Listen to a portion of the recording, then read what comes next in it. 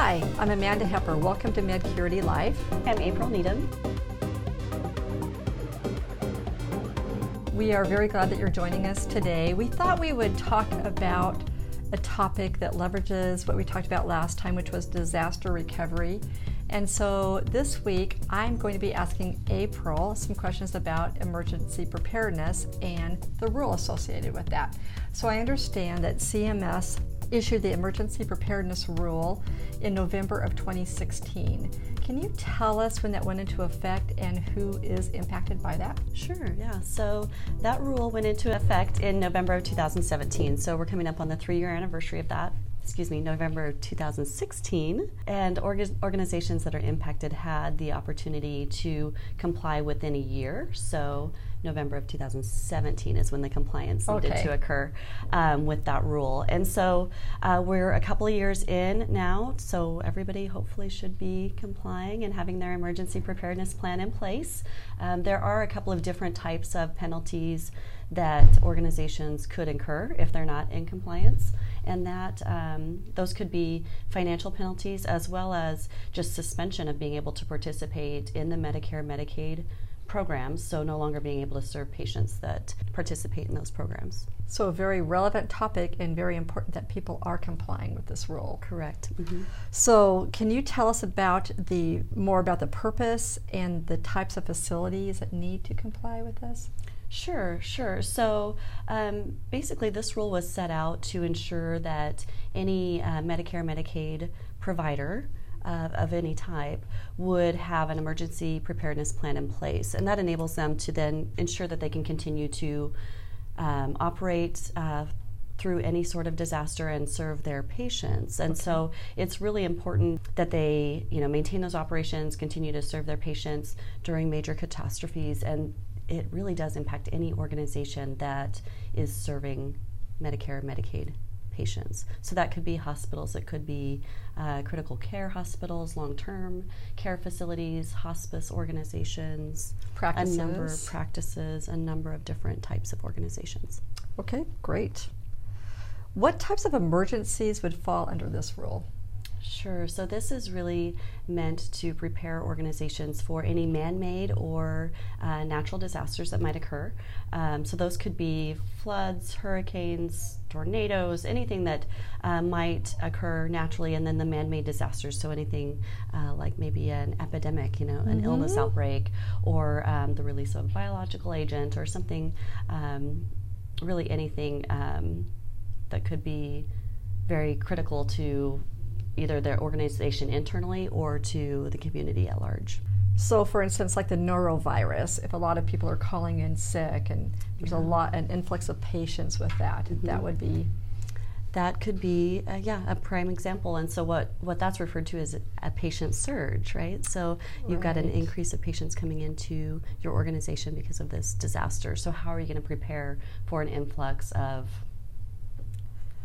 patients while your staff may be greatly diminished during that time too, right? Yeah, exactly. Okay. Exactly. It seems like we hear a lot about business continuity as well. Can you explain the difference between business continuity and emergency preparedness? Sure. So those two terms really do go hand in hand, and I think of it as emergency preparedness really is protecting the people, and then business continuity is ensuring that your critical operations maintain their course in the event of a disaster. So really those two come together when we do have disasters. They come together, really right after that disaster occurs. So in the midst of the storm, you're putting both of these processes into place. Right, so they do go hand in hand. They do. But it might be a different plan for each piece of that. Exactly, yeah, different focuses. What are some ways that organizations can become prepared for emergency preparedness? So there are several key actions that organizations can take to comply with the rule and be prepared in the event of a disaster. And so the primary one being, as the rule indicates, you have to have your emergency preparedness program in place. And so that really is, there are 4 key elements basically to any strong emergency preparedness program, that being risk assessment and planning. So similar to what Medcurity does for HIPAA compliance, you've got what they call a vulnerability, a hazard vulnerability analysis that you're going to do as part of that risk assessment and planning piece. Then you'll also have a communication plan in place as part of that program, so people know who they're communicating with, how they're communicating, all of those critical pieces. The third step in putting together your plan is developing those policies and procedures, making sure that they're documented, so in the event of an emergency, people can at least have something to refer back to should they need to. And then training and testing. So again, it's really important to have the plan in place, but it's even more critical to make sure you're training your people on the plan and testing them periodically throughout the year to make sure that they know how to behave when an event occurs. That totally makes sense.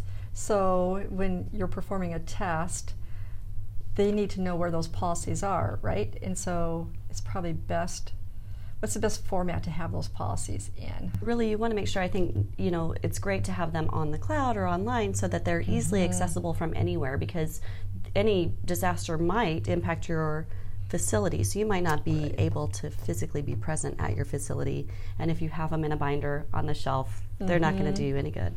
So making sure that they're on the cloud and easily accessible from anywhere is a really key part of that. So that'd be a great part of the test. Yes, that's what you're saying. Exactly. Yes, yeah. And there are different ways to test. So, I have background in the utility industry, and we did several different types of training and testing exercises. So there might be a tabletop exercise, for example, where you bring in a cross-functional team and you provide them with a scenario, and they talk through what they would do in the event of that scenario. So that really allows your team to kind of come face-to-face with what might happen, think through how they're going to handle it, and really identify some gaps early on for what you might need to do to enhance your plan. There's also functional exercises that are more comprehensive. So you might bring not just your organization, but maybe that is also our first responders, other key people that might be involved if the situation is outside of the organization, and focus on the community. Think about the different types of testing you can do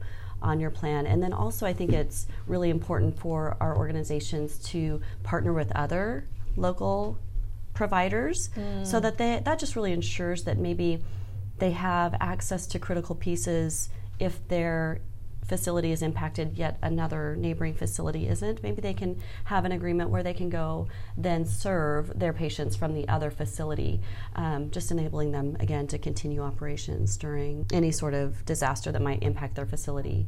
And thirdly, there is, I think, about a dozen healthcare coalitions across the nation, and so I would encourage organizations to join their local healthcare coalition, and that also probably offers the opportunity to participate in community-wide exercises. So again, kind of test not only what they're doing internally, but how that can tie into a community-wide event, and it gives a great opportunity to learn how other people are handling these situations and developing their plans. When you were talking about some of the different scenarios, it made me think about, for instance, a hospice organization and maybe having to transfer patients to a shelter, right? And so part of the plan would be determining your different types of patients, how you move them to the new location, having that in advance, know who that's going to be in advance, so that those relationships with other organizations is really important. And first responders, as you were mentioning. And then what do you do with your meds? You have to keep your meds locked up, right? So what's the plan for that? So all of those fine minutia details, if they're planned in advance, documented, like you were saying, in online policies, everybody knows what to do in the event that this occurs, right? Yeah, so doing the drills and the tests, all of that, a lot of that can kind of fall out, into place, and then you can see what you need to do next, how to update your plan. So it's iterative. It's an iterative plan. Exactly. And then to learn from the others in the community how they're doing things. Exactly, yeah. Part of the requirement for this rule is that these organizations are going back every year, reviewing, testing, and reiterating, iterating on their plan. So just improving it every year, but making sure that it's current, documented, tested, so relevant. Every year. Nice. That totally makes sense. Are there other types of issues that should be considered in making your emergency preparedness plan? Really, you'll just want to make sure that you're thinking about any sort of critical business function that could be impacted, right? And so as you're going through your planning process, you'll think about supply chain. Could your supply chain be disrupted, and what would you do in that case? How you're going to protect patient records, right? How you're going to protect those and still have access to them during the crisis. Sheltering protocol. There's so many things to think about. Do organizations get a waiver from HIPAA during an emergency? Great question. Every organization is still required to comply with HIPAA during any sort of emergency. There have been some cases, and it's possible that a waiver might be issued in certain situations.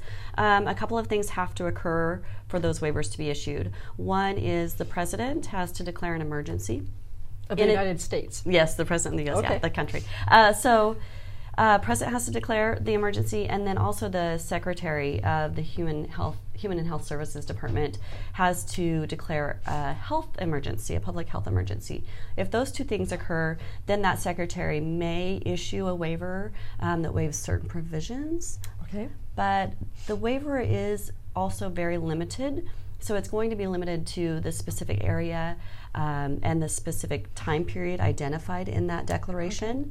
And then additionally, it's only hospitals that have a disaster protocol identified and initiated are eligible for that waiver. Okay. And to take it a step further, that waiver is only good for up to 72 hours after that protocol has been initiated. Okay, so it's very finite and limited. Very limited. And I think the most recent occurrence of this happening was this past July. A waiver was initiated for Louisiana when we had Tropical Storm Barry down there. So how would people find out more about the rule?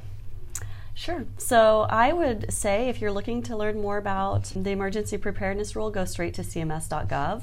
That is the organization, the entity that's responsible for implementing the rule. So cms.gov is a great resource. And CMS is Centers for Medicaid and Medicare Services. Yep. I don't think we mentioned that. Good job. And then also Google search. So Google's lovely, right? Google search Emergency Preparedness Rule, and you'll find some good information that way. And then always reach out to us. We're happy to answer any questions, provide additional information, and you can reach us at support@medcurity.com.